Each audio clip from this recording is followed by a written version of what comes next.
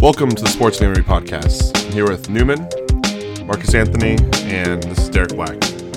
So we're going to jump right in to some NFL news, obviously some pre-combine stuff, and also the NFL CBA coming up, the negotiations, some preliminary stuff there, especially on the owner side and some player reactions.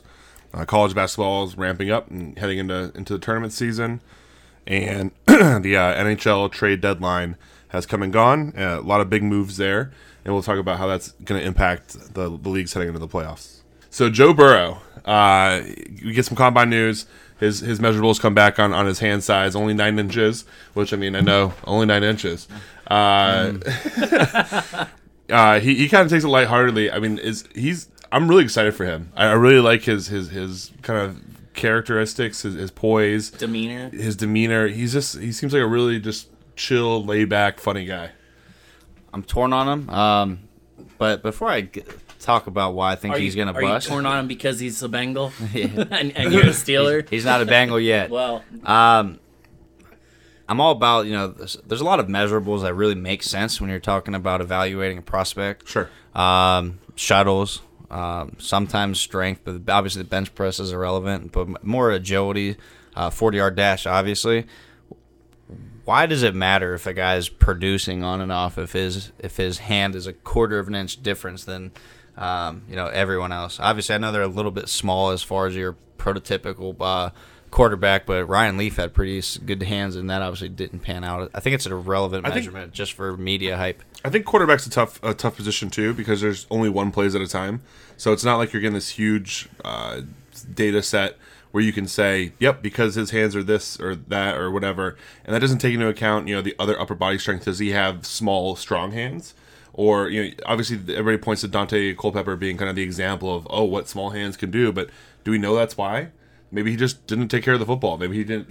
He held on to it too long. Maybe there's other issues that led to his fumble issues.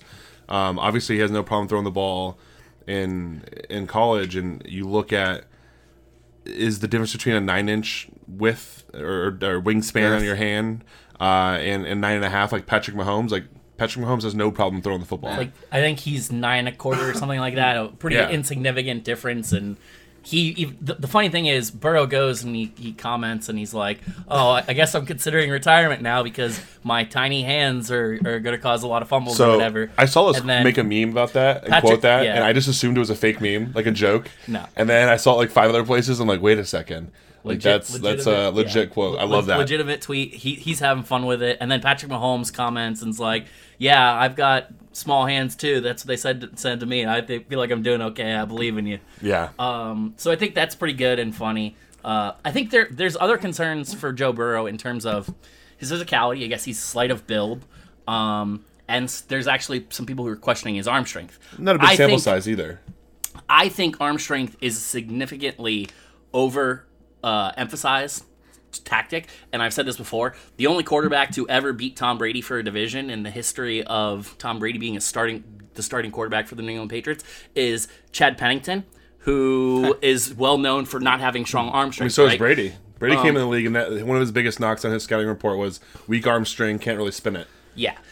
So I mean, like, one, that's a thing that you can improve, and two, it's overrated. Like, Jamarcus Russell had tremendous arm strength, and we all know what happened with him. So that whole thing's whatever, overblown. It's just funny. It's one of those things. It's combine season, so everything is gonna get magnified and leaked, and they're looking for some story, right? Because the NFL people who work for ESPN have to do something. They have to report on something, so they're gonna take all these little things and run with them. Well, one thing I found funny, kind of digging into the combine, risers and guys who are falling when no one's done anything at that point. Yeah, there's been another down of football. The guys are draft stocks are going all over the place. Well, they're like, so I don't even remember the guy's name, but he's they thought he was going to come in at 6'2", 240, and he came in at 6'2" and an eighth and 245. He's going to get drafted a round higher. I'm like, come on, are you kidding me? The only thing I really think should impact draft stock as far as, not playing football, if a guy either does really well or really poorly in an interview, If you go to do the board work and he just doesn't understand the game conceptually, like those are things that, yeah, sure, I see a knock. But if a guy looks fast on tape, has been able to run and compete with people in a good division, and then runs a slightly slower 40 than you thought he did, is that a big deal? No, and I think one thing though, in terms of some of these guys fluctuating in terms of how they're viewed, is Sure. there's tape, right, and not all of that tape has been looked at, right? So That's fair. Before the season, guys that go to Buffalo, Yeah. So and yeah, like, I get it. for instance, Todd McShay is like talked about, him and Mel Kiper have their podcast where they evaluate some of the players and they talk about them, and they're progressively working through all the tape on all these guys, right? So it's like I haven't seen all the tape on everybody, That's and then fair. they put it in a guy's tape and they're like, oh, he's actually pretty impressive. I like this guy. He's rising up my board. So And those I see that for boards like make your sense. South Dakotas or your Buffaloes or those kind of schools. Specifically, But, like, they're if a talking guy about went to a- LSU, Yeah. and all of a sudden you're finding tape you didn't know about, like you've seen competition. Sure, yeah.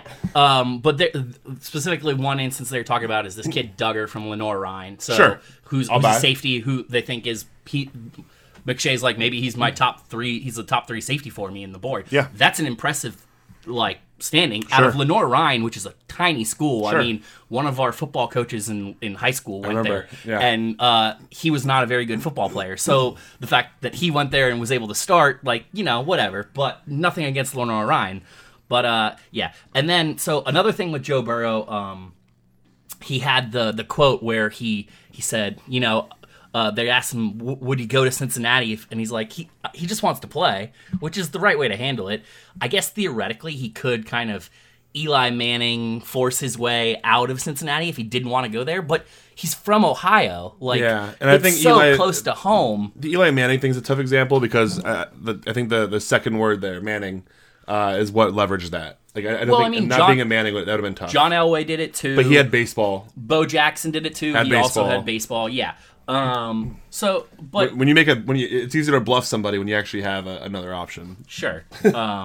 But theoretically, he could just be like, "I'm not going to sign. I'm going to re-enter the draft next year." Sure, go play which is XFL. essentially what Bo Jackson did. Yeah, But how does that get looked at and all that stuff? And for sure. so, but yeah, I mean, he's like, it's like I can go home for dinner every night. Like it's 2 hours away from Right. from where I live, where I'm from in Better Ohio. be some like, good home cooking. Yeah. So let's talk about the CBA. So the owners have now passed on the first version of what they've agreed to from a collective bargaining agreement to make sure we avoid a work stoppage. I'm still in the camp that I think a work stoppage is pretty much inevitable. Just on some of the gaps, they have a unique problem where they're just trying to decide how do we split up all this money that we've made. They don't have the problems that some of the other sports have, where some teams are not making money. It's not much less of a problem in the NFL. Most teams are, I think, almost all teams are at least profitable. Oh, if you're not making money in the NFL, one, you're blatantly lying, Right. or you're a complete moron, because Right. just the TV contracts alone are guaranteeing every team should be making billions, Sure. basically. Jersey sales, all Yeah. that. And even the worst teams in attendance are still 65-70% capacity. It's not an issue there. But there's some pretty big gaps. You talk about expanding the playoff field.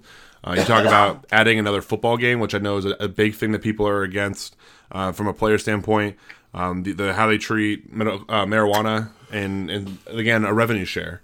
Obviously, some players are unhappy with a minority share, even though it's proposed to go to 48.5% from 48%, so close to half. But a lot of players feel like we're the product. We should be a lot closer to a 50-50 share. Yeah, no, you could be the product, but I mean, the NFL is really the one who's doing the dirty work, getting contracts, getting people on the stands. These guys are well taken care of. The top end. Well, yeah, the top end. Your but bottom guys, and I saw some comments too about this today.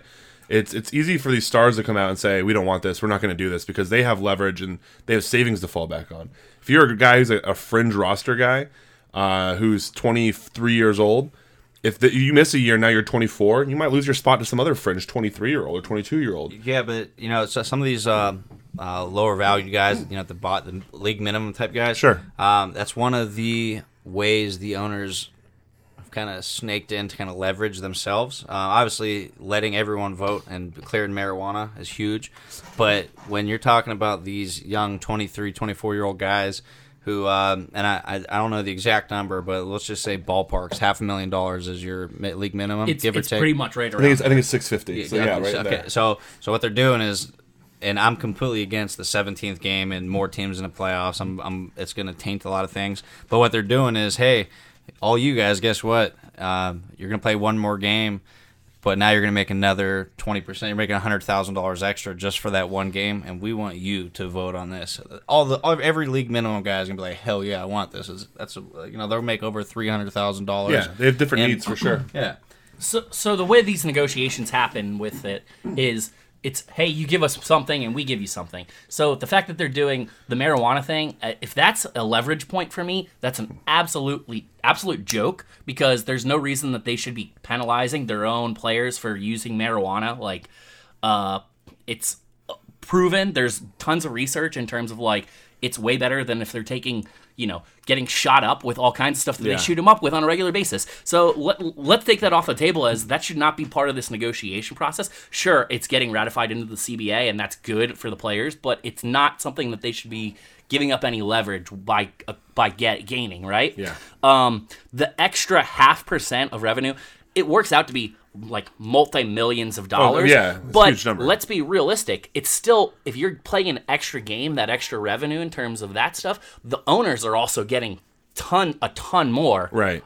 Because they're still taking the lion's share of that. So, I mean, I have some issues. I think the 17-game season, for the players, they should absolutely be concerned about health. And then, for the playoffs, adding those extra teams, is that not going to add extra games to the playoffs? And it also waters down the product a little bit, right?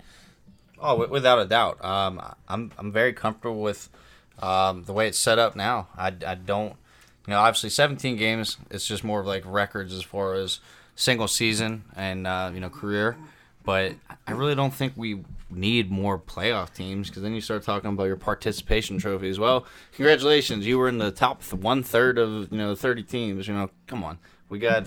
It would help from a player's perspective, because you would get a little bit of a playoff share, right, for that extra game for one extra team, per conference. Yeah. So there is a benefit for the players on that side of it. But only for some, you just get a playoff bonus, and that's really structured into your contracts, and it's never on your rookie deals. It's in your re-sign. You get your more money. I think the standard minimum for like rookie contract guys, I think it's like $50,000 or $40,000 for a playoff game. It's not much. Yeah, it's not worth it to, like you said, water down the product. We don't. I'm very comfortable with exactly where we're at. So yeah, Aaron Rodgers came out and said he's voting no on it. He has a lot of say and a lot of and publicly he did this. Russell Wilson also did, and Richard Sherman did. Those are just three big names that I saw. Marquise Pouncey had the best one, I believe. Marquise Pouncey posted some sort of rant. I didn't actually watch the video, but I'm sure it was well thought out and articulated point. but like you said, I mean, so that's a 6.2% increase in games played, and a 1% increase in revenue share. So 0.5%. But no, I'm saying 1%. That 0.5% over the half of 100. You know what I mean? Yeah. So it's a 1% increase if you from 48 to 48.5 roughly.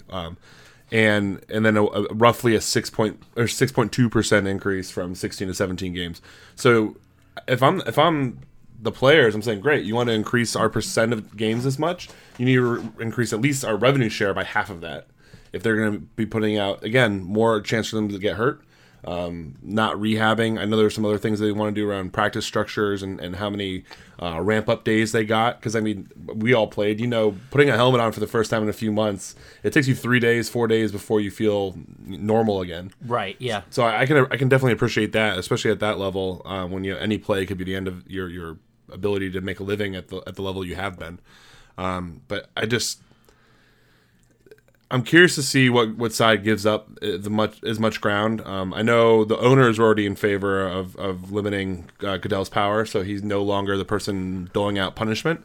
He's still overseeing the process and overseeing investigations and things like that, but he is no longer giving out the actual punishment. It's going to go to a third party. So you're seeing some improvements. I'm curious to see pass interference. It was not popular when voted. It looks like they might want to extend it another year to give it another year, but it was pretty overwhelmingly voted against as far as just making it a full-on outright rule. I think 24 teams said no, we don't want to make it a rule yet. Get out of here! I hated it. I'm always gonna hate it.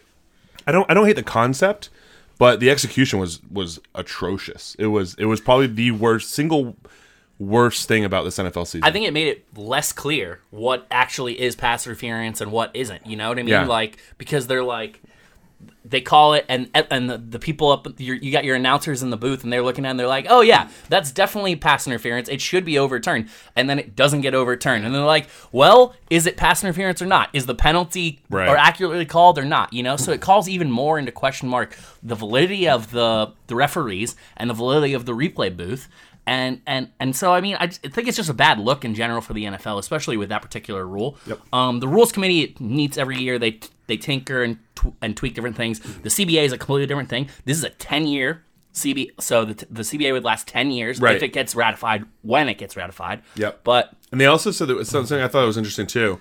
For the 10-year period, they would not discuss having additional games beyond 17. So, like, are they already thinking about the 18th game? Like, is that something they've already considering? absolutely, they've been starting to push at it. I know that. I mean, years ago, I mean, how long until we're playing a 25-game regular season? I don't think it'll ever get to that point. I know, I'm obviously exaggerating, But I mean, What's the I remember limit here? initially, even before it got down to 17, they were actually saying 18, and they were like, "Hey, we'll ask for 18, and then we'll get 17." Right? That's how the negotiations work. You ask for a little bit more, and then you settle in the middle, right? well, So- I think that's what they started with. I think the cap on the 17th week. I can't remember the figures, but they set one that was never going to be accepted by the players, and just so they could say, "Oh, well, this is something we negotiated on." It's like, no, you set up a trap so you could give that ground up that you knew you never were going to get. Sounds like an ex-girlfriend of mine. But some other things, real quick, that are going to be included in that Sure. is they're going to expand the game day roster from, I think, 46 to 48, and expand the practice squads from 10 to 15 or something like that. Okay. So a few more players get a little extra money out of that and opportunities, which is a good thing. But if you're increasing an extra game, I guess that makes sense to have it that way, right? Yeah. So, but anyway, let's touch on some college basketball. So it's really starting to heat up here. But just last week, 7 top 10 teams fell, and then a total of 18 top 25 teams lost a game. Now, some of those teams lost multiple games to account for them, not 18 of the 25 of top 25, but and then already this week we have one top 10 team in Duke losing to Wake Forest on the road, and 5 top 25 teams have already lost. Today's Wednesday, so we've played 2 days worth of games and it's already happened. Sure. Like, it's getting nuts. Well, what's nice about this time of year is obviously March Madness is right around the corner. Yeah. But you know, all those fringe teams, those tweener teams, they're showing up to build their resumes right now. And you know, I don't think Wake Forest is really going to be in there. But you're going to see a lot of these shittier teams just making their final pushes. It's the last game tape that they're going to have before some of these guys, quote unquote, enter the draft. Even though a lot of guys won't, but. There's a fire under a lot of asses, so it's no time for complacency if you're one of these top tier teams. And the atmospheres are nuts at these games because there's so much more on the line for them. Wake Forest beating Duke at home, that's the first time Wake Forest has beaten Duke in like 7 years or something like that. Like, their fans are going crazy. Went to double overtime. It was a great game to watch. And so I'm super excited to move into tournament season. So we got, conference tournaments will come up in here about 2 weeks. And then the actual NCAA tournament will get started shortly thereafter. So looking forward to that. Should be a good time. I think we should run some brackets here, and maybe run.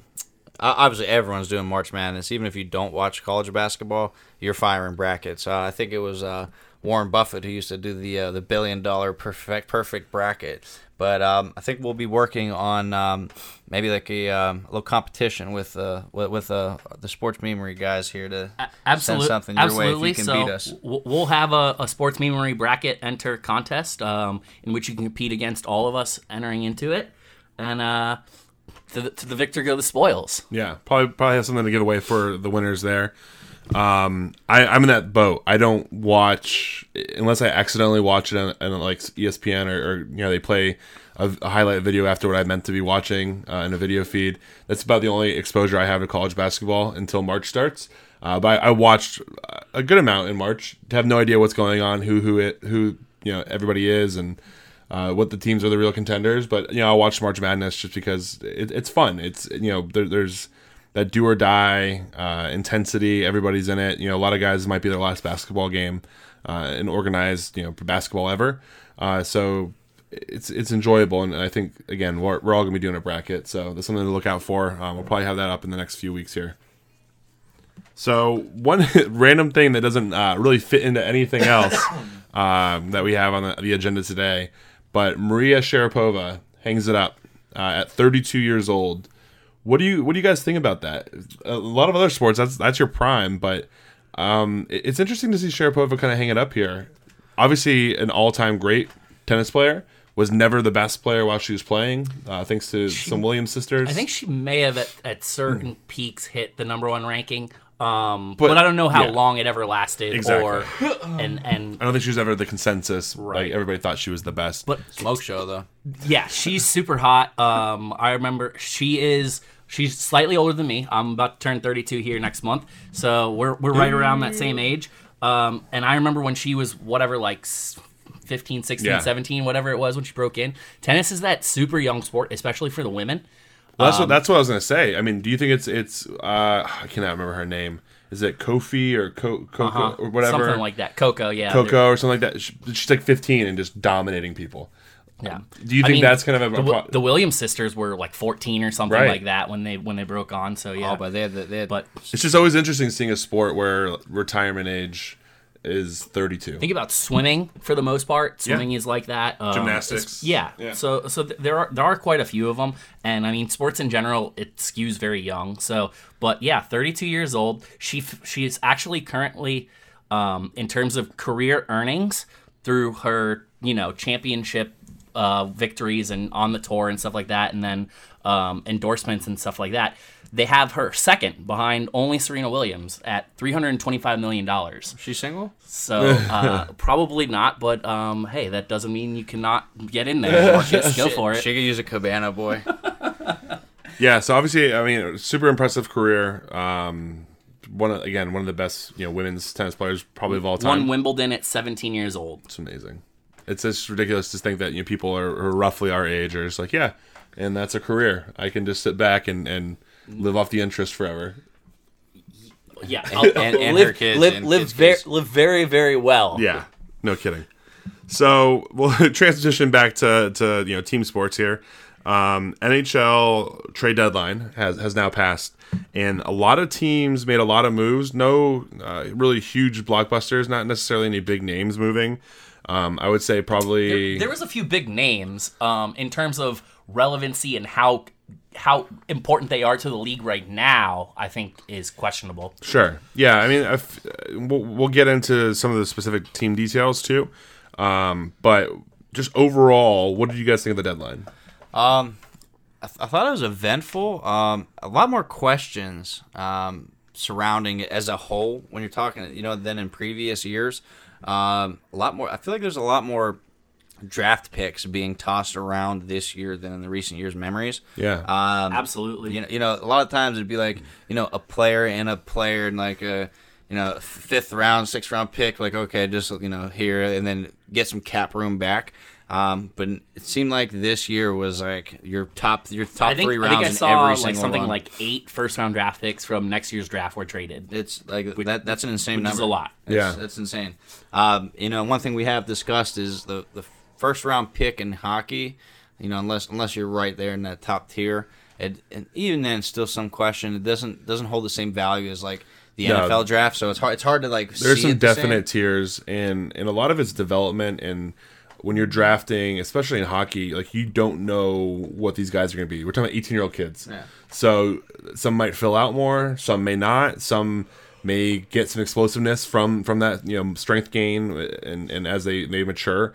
It's not like the NFL draft where you have a pretty good idea of what a guy is, and you see that intermediate tier, the range and talent. When we talk about all the different leagues that these guys come out of, whether that be international or different professional leagues, and even in North America, if it's the Q or OHL, WHL, there's all kinds of different varying talents, and a lot of these times the guys end up grouped up on the same team together. Like when Jonathan Drouin was coming out, he was on a line with Nathan McKinnon. And how, like, can you imagine playing in juniors? And it's like, yeah, I have Jonathan Drouin and McKinnon like across from me right now. Yeah. What do? You turtle. Lose. And yeah. So it's a little bit of a different scenario here. The later round draft picks don't always pan out. Like Marcus said, outside like the top probably 10, you don't really know what you're getting. You see a lot of guys who are undrafted or late in the draft end up making impacts. If you're a Lightning fan specifically, like Palat was a 6th-round pick. Tyler Johnson was a undrafted player, Palat was a 7th-round pick. You see some guys later. Nikita Kucherov, one of the best goal scorers in the league right now, is a 2nd-round pick. There's value late, but it's a lottery ticket more so than most sports. Well, it comes down to a lot of really good scouting can help in this, and that's why a team like the Lightning absolutely has an advantage. A lot of the times they have some really good scouts in place, but then it's also development, right? So like how you develop these guys throughout the course of their youth and getting them to the point where they can be a big, NHL. And a lot of these guys go back to their junior teams after they get drafted, and especially if you're a younger, they hold player. their rights, right? Exactly. Yeah. And you hold rights to a player who might be playing in the KHL and never come over. Like that happens all the time too. So it's really a lottery ticket more so than any sport, unless you're picking one of those lottery picks and there's Connor McDavid sitting there.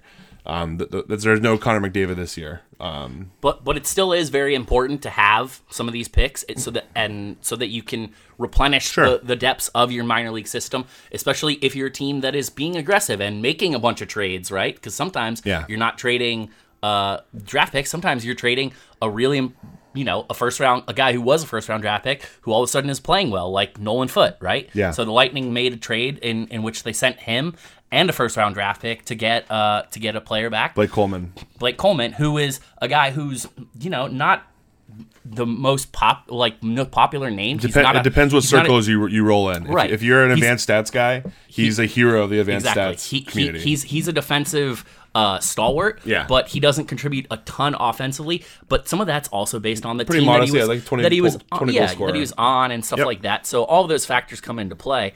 But let's touch on some of the teams. Yeah, so the first trade of the quote-unquote deadline period actually happened about 2 weeks before the actual deadline, and that is Jason Zucker from the Minnesota Wild to the Pittsburgh Penguins. Let's go Pens. So Galchenyuk moves around again. He's in a contract year, so not necessarily a ton of value there. Kind of a quick audition for Minnesota to say, is this somewhere Galchenyuk wants to stay, and if that's somebody they even want to keep. He's bounced around quite a bit. One of those early draft picks that hasn't seemed to really reach his potential yet. Natural center isn't great in the circle consistently, so he's bumped around inside and out, and I think that's definitely attributed to a slow start. But maybe that's somewhere they have a potential gem in this. If you're Minnesota, you obviously want talent back. They also get Callan Addison, who is a pretty good D prospect and a conditional 1st-round pick. But for Pittsburgh, they get wing depth. And Jason Zucker is a very solid playoff player. So when you look at it, just like at pure numbers, like okay, this guy's 20 goal scorer. He's on pace for an average, above average season. But hockey's so much more unique than other sports, as to where sometimes it's about their play style, frame, mentality, just how they approach the game. Impacts everything. I mean, Zuck came in.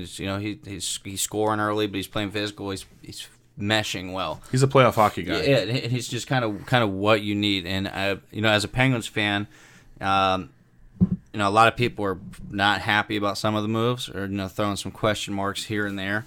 But as you as a Patriots fan, one thing you have to know is you've learned over the years is even though I don't understand why or hear why it doesn't look great on paper, you just got to trust that they're going to keep making the right moves. The reality of the situation, and Pittsburgh did a good job of being very aware of their situation. Pittsburgh fans probably aren't willing to accept the harsh reality of what's coming up. Malkin and Crosby are getting older. Their play will probably start to taper off some. I wouldn't say Crosby as much, but I think Malkin could his play will probably start to taper off some. Huge deals. I don't think Malkin comes back after this deal unless he's willing to take a pay cut, and I haven't seen anything from his personality. It indicates to me he's willing to take a pay cut. So you guys have a window. Yeah. This is pushing the chips all in on that window and saying, hey, the other teams in the East are loaded. Pittsburgh, even now, if you look on paper, is probably still only the fourth best team in the East. They have to do it now. Prospects aren't going to help them now. Their bin is very shallow when it comes to prospects. So does one or two extra really make a difference? Like, there's a rebuild coming. Yeah. But how much of that, you got to cash in on that Sidney Crosby window and try to squeeze one more cup out of this. 1, 2, 3, 5. However right. you want to count it. Yeah, so I think it's kind of similar to what the Lightning did, and we'll touch on that a little bit more when we talk about the other two other moves they made. One, not a trade, but still an acquisition that is going to attribute to the short term at least.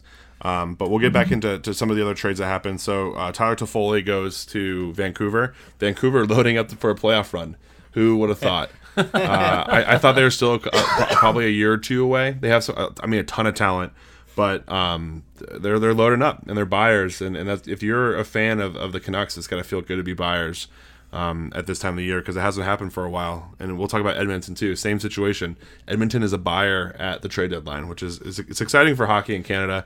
The Maple Leafs are pretty much the only chance they got there. Montreal is atrocious. Ottawa's been a joke for a few years. Winnipeg is really underperforming. Edmonton's in it. No, yeah, they're in it. No, I'm saying that for them to be buyers, like, that's crazy.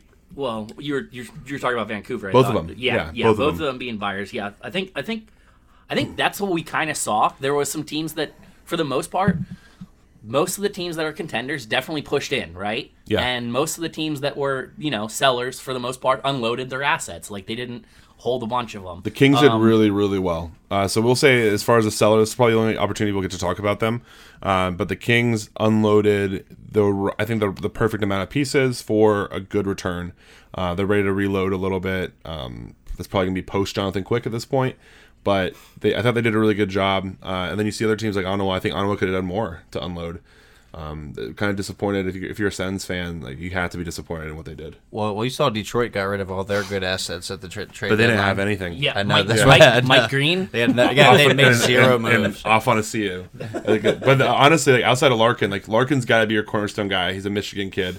Like, that's your guy. That's your franchise. That's you're going to put on the side of the building to hopefully sell a couple tickets. They didn't have much else. I know, that's why I said that they were completely right. absent. It's like a joke, but at the same time, like, they literally did sell all their assets. Can the Red Wings just get some expansion rules in here and start drafting players off other teams? It's kind of sad though, honestly, because obviously there's a proud history there with Hockey Town and everything, but just to see how empty that stadium is, like, it's kind of sad to see. I've always associated the Red Wings with, like, Russian hockey. Maybe it's just like the Red, but Steve Yzerman. But I mean, that's how they built it. Well, they built it on taking these Russian guys who had all the talent in the world, but people had a stereotype against Russian players, and they were kind of the first to break that down. The Fedorovs and Yzerman's Canadian, but Chelios. Well, yeah, I mean, they had a good Canadian kid. Chelios was an American, so he was still in there. But they had the Russian five.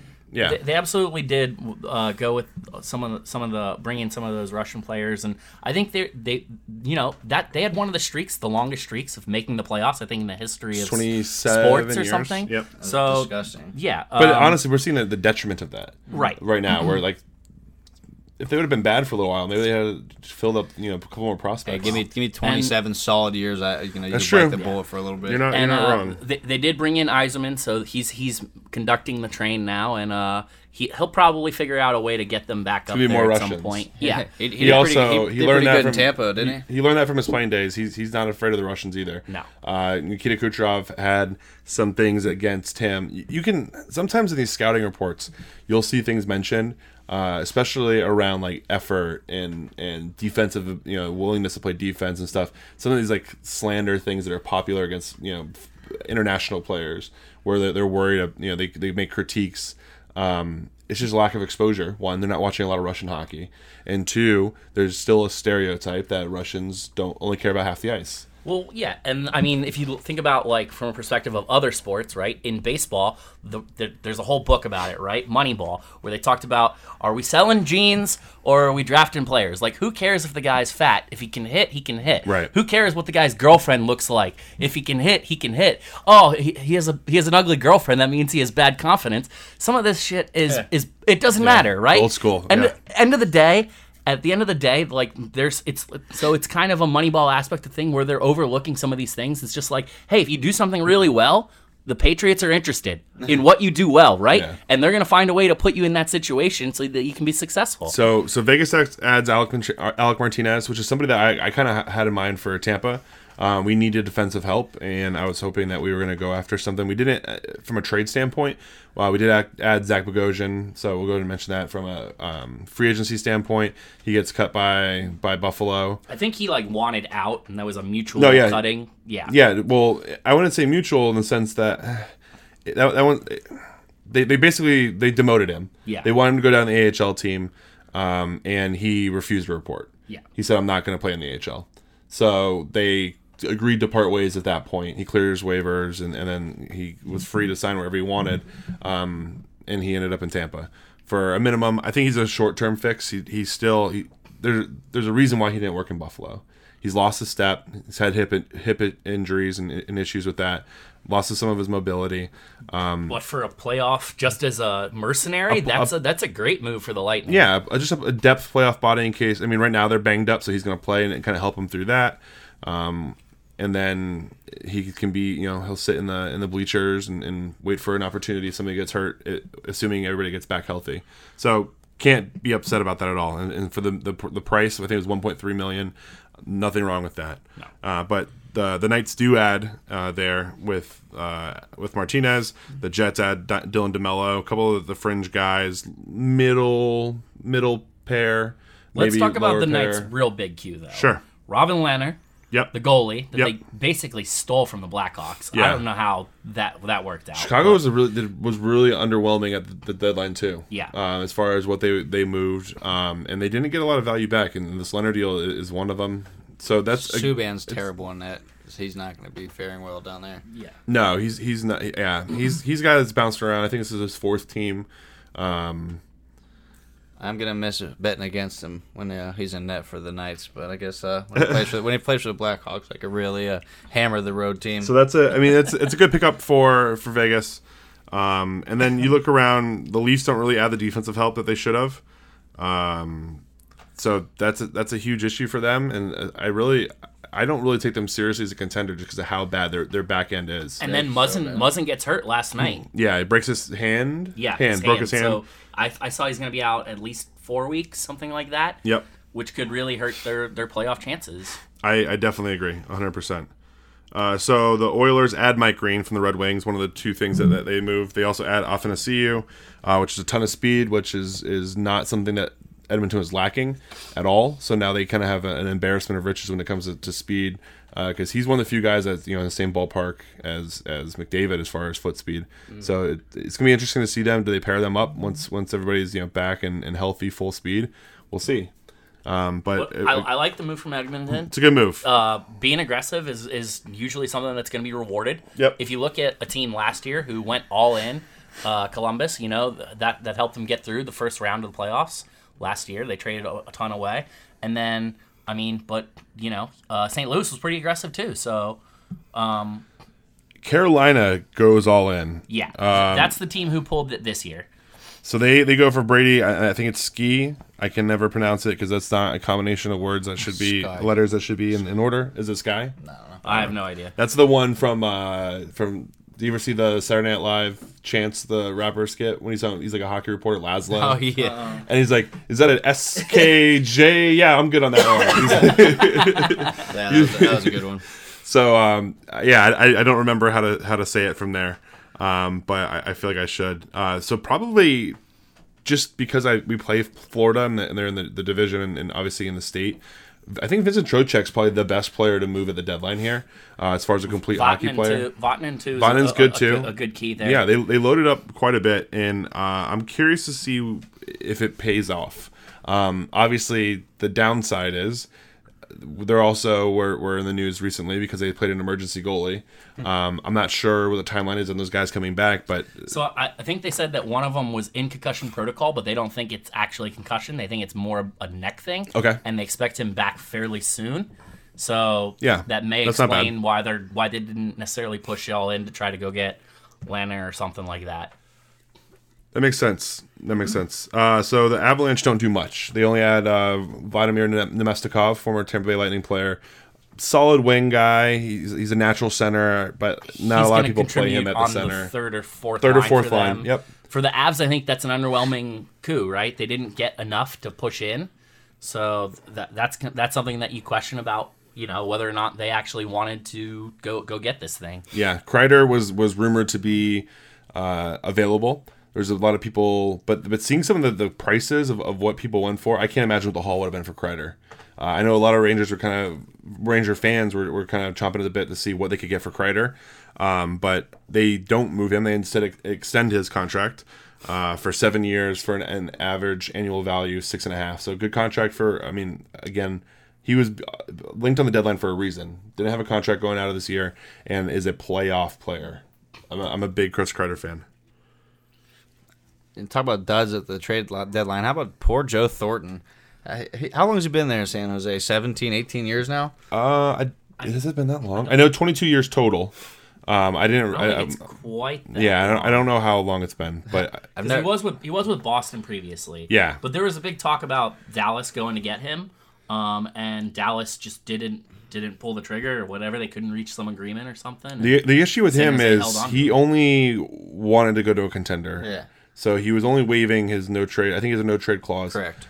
He's only waiving it for certain teams. And the downside of only wanting to go to a contender is most of those teams are pretty good. Yeah. Don't have age versus money. Don't have a lot of use for a 40-year-old forward who, no disrespect to future Hall of Famer Joe Thornton, but it's just an absolute shadow of what he used to be. Yeah. Mm-hmm. Still, you would have liked to see him be able to chase it down. He seemed really upset about it. Not being able to win a cup in his career. I don't know if he sticks around for one more year, but again, what was a 40-plus-year-old Joe Thornton do for you? What contender is going to really just carry him? And he wanted a significant role. He didn't want to be a fourth-line guy or a scratch. And it's just... it does bring A-plus beer game. Not even anymore. He had to cut it. He cut part of it because it fell out. Yeah, it's still growing. Oh yeah, it's the potential's still there for sure, but is it going to be around long enough to even grow that thing out? You don't know. Marleau goes. We talk about Marleau to the Pens. Yeah, Marleau to the Pens, yep. And kind of a cool story. Kovalchuk to the Caps. Two old guys. Yeah, two old guys don't go into contenders. Yeah, so that was a cool story. I don't know how much it actually helps them. I think it's a decent depth piece. I think you'd say that about both of them. Yeah, I would agree with that. Solid depth, give your third round, but he's got plenty of experience. But he also brings now 215, I think, is what he's listed at. But the Pens are kind of light when it comes to their players, so he does bring some size at 215. But anytime you can add depth in a team, he's a great guy for the room, and he's a fiery guy too. Yeah. So that's a good move. He's a good room guy. Kovalchuk and Ovechkin are actually buddies from their days back in Russia too. Yeah. So they said that there should be some good chemistry there. I'm not sure if he's going to play on that line at all. I doubt it. But it couldn't hurt. Unless they get real Russian and put Kuznetsov in between them. I don't know. that could be fun to watch every once in a while. I'm not saying they're going to play a ton of minutes like that. But. And then the last one I think we're going to hit on here, and kind of the question mark for local fans, the Lightning unload their first-round pick, which hopefully will be the 32nd pick of the draft. It won't be. I don't like your negativity. For Barclay Goodrow, who the first game in the pregame, the Lightning broadcast goes ahead and gets in front of this ground campaign with this little segment on how much they wanted him, and like, oh well, the Lightning's power play or penalty kill was bad last year, and what do you do to go find out how to be better? You go watch the best team, and who was the best team last year? It was San Jose, and as they're watching the San Jose's penalty kill, they notice one player sticks out. And they're doing this whole campaign on like trying to convince us that this guy's worth a first-round draft pick, and there's just no way. Like, any sensible fan knows that he's not worth a first-round draft pick unless they win the Cup. If they win the Cup in the next 2 years, nobody will complain. Nobody will care. I don't care if we don't pick in the first round for the next 5 years if we win a Cup in the next 2 years. I think they said both him and Coleman will offer some depth, and they have contracts going forward, so they're not going to be free agents. They're both under $2 million. Yeah, I think Coleman's 1.8, and I think Gaudreau's like 1.6 or something. Yeah. So with both of them being cheap, that's a positive add for and again, Brisebois. We talk about fans looking at the reality situation. We have a lot of middle six forwards who are signed on long contracts with no trade clauses. One of them's got at least one of them's got to go this offseason. Probably 2 or 3. Sergachev is due for a contract, and this Braden Point's on a bridge. We got to figure out that middle depth's got to go. So it's a kind of a 2-pronged move here. That's probably why we're paying our premium for these guys. I was super excited about Coleman. I knew about Coleman beforehand. Really excited. Good goal scoring touch. But I think Barclay Goodrow has like 8 goals in his career. They did get back a pick in that, so it's kind of like you traded down a little bit. Now, obviously, it goes back to that thing. Like, one, we said this draft we don't think there is that good to begin with. So, what is the real difference between late besides first there's a French Canadian kid that I'm blanking on his name right now. But it's looking like the Habs are going to get him, and it's just like, oh, of course. Like, the one year the Habs are the worst team in the league. They get the French Canadian stud. Yeah. But anyway, so Match made in heaven. But with it being a bad draft, you got a late first versus I think like a third or something was what went the other way. How much of a big gap is there? So at some point you're like, hey, we're setting ourselves up for the future. From what I've read, in terms of a lot of people grading it, a lot of people were in on Brisebois and thought that he did a pretty good job. So it's one of those things where it's like, I'm going to trust this guy. He's known as being like a master cap manipulator, and a lot of people give him credit for a lot of the things that Yzerman did when he was finagling some trades in previous trade deadline situations. And the reality is he stood pat last year, and they got swept in the first round. Right. Everything he added this year. You guys got swept? Everything he added this year is a playoff body, sandpaper, gritty kind of player. They add Maroon, they add Coleman, they add Gaudreau, Shen. Yeah, or whatever that can Barclay, whatever his name is. They added some heavy guys, so that's really what they're going for. And he was a buyer at the deadline, so we can't criticize him for that. At least, obviously, a reaction from last year. If he's going to go down, he's going to go down swinging, and I kind of you admire that. And again, we gave up 2 firsts. One of them's Vancouver's first, which is looking like it could be a later pick, and the other one's our first, which we're hoping is the latest pick. So you got to go for it when you can. Yeah. I don't mind that. And again, we probably have a 2-year window here too, where it's wide open, and then that window starts slowly closing as the reality of superstar players are going to want superstar wages. Steven Stamkos is not getting any younger, and he's hurt again, and we don't know what it is yet. So I don't mind him, kind of cashing in, pushing his chips in. Okay, so now that we've touched on the recap of the NHL trade deadline, tell me, how do you think this shapes the playoffs moving forward for both the Western Conference and the East? We're all Eastern Conference guys, so we'll start out West so we can get some thoughts out there. Tell me, who do you think this really shifts it for, and who do you see coming out? I think it strengthens Vegas' position. They're a team that you don't know what they're going to do, even if they make, they're probably always going to make it in. But as far as how deep they go, I'm hoping for Winnipeg's sake, this DeMello is enough to kind of get them over the hump. Obviously, Edmonton is a player, but just looking at the 2 conferences, the East is just so much stronger than the West this year. I don't know how much of that really matters. I mean, you get to a Stanley Cup final, you always get the chance to steal a series. Not saying it's not possible, but I genuinely believe probably the 3 best teams in hockey are all in the East. Maybe 4. Maybe 4. I think as far as benefiting goes, I'm just gonna leave my bias with the Pens out, but I think they did what they needed to put kind of really make a deep run this year. But talking about Carolina, a team that was pretty under the radar, I guess, going into the year, and we're kind of flirting around.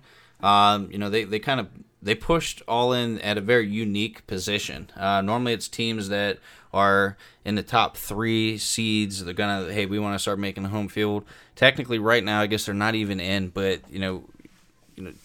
something like that. If they can get these pieces to mesh, you talk about a confidence builder in every person in that organization and what's going on. For me, they're the most intriguing team to watch going forward. Today, they're technically 2 points out. Yeah. So I think they've got a couple games to play on some of the people ahead of them, though. Yeah. There's that. It's kind of a push either way, but just looking at it at that spot to make that kind of a power move and statement, for me, they're the most intriguing to watch going forward. And truthfully, stuff like that can really make them, one of the dangerous teams going into the playoffs. Yeah, but just to get back to it, and we'll go ahead and move over to the East now. The best, the Bruins, Tampa, Washington, and Pittsburgh are the best 4 teams in hockey. No particular order there. So for the West, again, it might all be for naught. You'd like to see people do the right thing and make the move. But it's also one of those things where it's with the power being all in the Eastern Conference, maybe they just beat up on each other so much that the West comes in a little bit stronger. Well, that's the thing. If you're a West Coast team, it's irrelevant that the top 4 teams are in the East because you only have to play one of them. Exactly. Yeah. So, again, everybody's doing what they're supposed to be doing. I think there's not really a team. Who do you want to see come out from the West? Not for your own purposes, just like if you're picking a team and you want to root for them, who do you want? Who do I think will win, or who do I want to see? Give me both. I would say Colorado is probably my favorite to make it out of the West. I just think that they even the McKinnon's, when they're skilled guys and is just so strong and just big. Probably that's who I think will. Who I want is probably anybody but St. Louis. I'd kind of root for Vancouver. It's been so long since they've been relevant. So I'll be rooting for them. It is fun, yeah. Obviously, I'm always a little bit biased and cheering for Nashville because I love that city and those women. Avalanche are definitely a team to keep your eye on for sure. I'm going to go with Edmonton because I want some of that Connor McDavid playoff run magic. That I think that would be really good for the sport in general. And also would be really fun and exciting to watch throughout the playoffs. So I agree. Awesome. So I think the last thing we want to touch on, obviously XFL. It's going, depending on who you talk to, I think it's going well. NBC doesn't seem to think so, but they don't televise the game, so they've got a dog in that fight. They have a dog in that fight. So the overall TV views are down. Obviously, slightly, and obviously, week 1's always going to be the highest. This is not surprising to anyone. To me, the encouraging aspect is in-game fans in the seat attendance has went up each week. Mm-hmm. What do you guys think about that as far as the longevity of the league? And again, we're talking about the viewership's down. Every single XFL game still had higher viewership than any other sport that was on. Well, first and foremost, that was the most fun I've ever had at a football game. We went last weekend. Yeah, a blast. Yeah, and we're gonna tailgate. Yeah, we'll be tailgating again Sunday night for everyone. Please come out. Lot 6 deep, but it was just a lot of fun and it was a lot of energy. There was, and obviously it's early on, but. If you go to Bucks games, that a stadium with seats 80,000, you might squeeze 18,000 Bucks fans in there. But it was only 18,000 fans, but they were passionate and they were loud. And everybody's close to the field. It was a new, unique experience. Good product. I don't see why it can't last. I think they're doing a lot of things right, and I think you're definitely going to start seeing the NFL do what they did last time and emulate what some of the concepts the XFL has put on the field. What do you think's the first concept they steal? Has to be the kickoff. That's top of my mind. Yeah, it's either the review process, the transparency in the review process, and the kickoff. Yeah. Those got to be top two. I don't think the NFL goes to interviewing players on the field Ever. I love that part. There's too much sponsorship money on the line. You don't want somebody who is typically well spoken, prepared to say something flippant. Like if Russell Wilson dropped an F-bomb, like because heat of the moment came off the sideline, that would really hurt the NFL's image. And truthfully, I like the shorter play clock. You get a lot less nonsense celebrations, and the pace of play is fun. Yeah, what was good was the pace of play was good, and just the kickoffs in some spots there was a little longer of like a lag over, but it's dead time anyway, and everyone in there, and that's where they're getting their ads and sponsorship monies, like after kickoffs. But generally commercials that happens in NFL and college game as well. So. Yeah. But I'd rather. I'd rather have a slightly quicker play clock, get some more plays out there instead of watching guys spend 6 seconds celebrating a sack or a first down. It's like the soccer model. Like I get up and watch, even though I don't necessarily care about the team usually. Saturday morning when I'm getting up, getting breakfast, getting started, I'll watch soccer because it's continuous play. Yeah. There's no commercials breaking it up. Like this is more like that where the play's nonstop. And honestly, I'm a big advocate and always been somebody who is pretty vocal about thinking football is better on TV, because the NFL is better on TV because you can see the reviews. You're not sweating because it's NFL starts in the hottest part of the year, especially down in Florida, and just the overall there's 40 seconds in between, so at least I can do something else, stay entertained. I can fast forward through commercials and stuff. The in-game experience in the XFL, and I don't know if it's because of the kind of people that are going, and people aren't taking it so seriously because it's a brand new team. The stakes aren't as high. It's not life or death. Nobody's jeopardizing or going on 30 years of fandom. I thought it was a lot of fun. Yeah, it was great. Yeah. We did get a complaint. Somebody behind us told one of the security guards to come up and say something to us, and she said, "We're getting complaints that you're standing up the whole game." And I was like, Are you aware that we're at a football game and we're sitting in the front row? What are we supposed to do? Gonna sit down. And we weren't. It's not like we weren't like standing the whole time. But anytime a good play happened, we stood up. And sorry, like it's an exciting game. Yeah. What do you want from me? Like the stadium is set up like a stadium, so the seats are staggered. You can stand up and see over all of us. So. Well, most of us. But yeah, big fan of the product. Again, we'll be tailgating before every game. We're in 6D. We will hopefully be in the same kind of spot. We were the second row in the tailgate area. You pretty much couldn't miss us. We have shirts. If you're interested in a shirt, or if you just want to come and hang out, we had all the different yard games, flip cup, beer pong. We crushed some flip cup. Yeah, we had the little mini golf, whatever beer pong game that is. But a lot of fun. Hopefully the team plays a little bit better. They play well. They did play well. It was a good game. Yeah. It was close. Came down to the wire there, but a couple questionable coaching decisions. That's what I was gonna say. Let me rephrase that. I don't think the team played poorly. I still think we probably have one of, if not the best roster talent. But the coaching has been questionable at best. You get down the goal line. We have two of the top 5 runners in the league in rushing yards, and then you get down the goal line and throw it 3 times. Yeah, get out of here. We're continuing to rotate quarterbacks. I don't care who the quarterback is at this point at all. Just let them play the whole game. Like just let them get a rhythm. It's the XFL, man. You never know when that one play is going to happen. There's been a lot of big plays happening. They had a huge play, kind of a blown coverage, it's like 65-yard touchdown. Those are the kind of things that are going to define games, and if a guy doesn't have the rhythm, you're not going to get those in your favor. Be aggressive. Yeah, it's a XFL, dude. Be aggressive. So that's gonna be it for us today. Obviously, again, if you're out at the Vipers games, we highly recommend it. Even if you don't have tickets yet, they're doing all kinds of ticket deals and discounts, and even the day of the game, they're pretty cheap. Yeah, day of, go in, grab a ticket, come tailgate, hang out with us. Would love to meet all of you guys.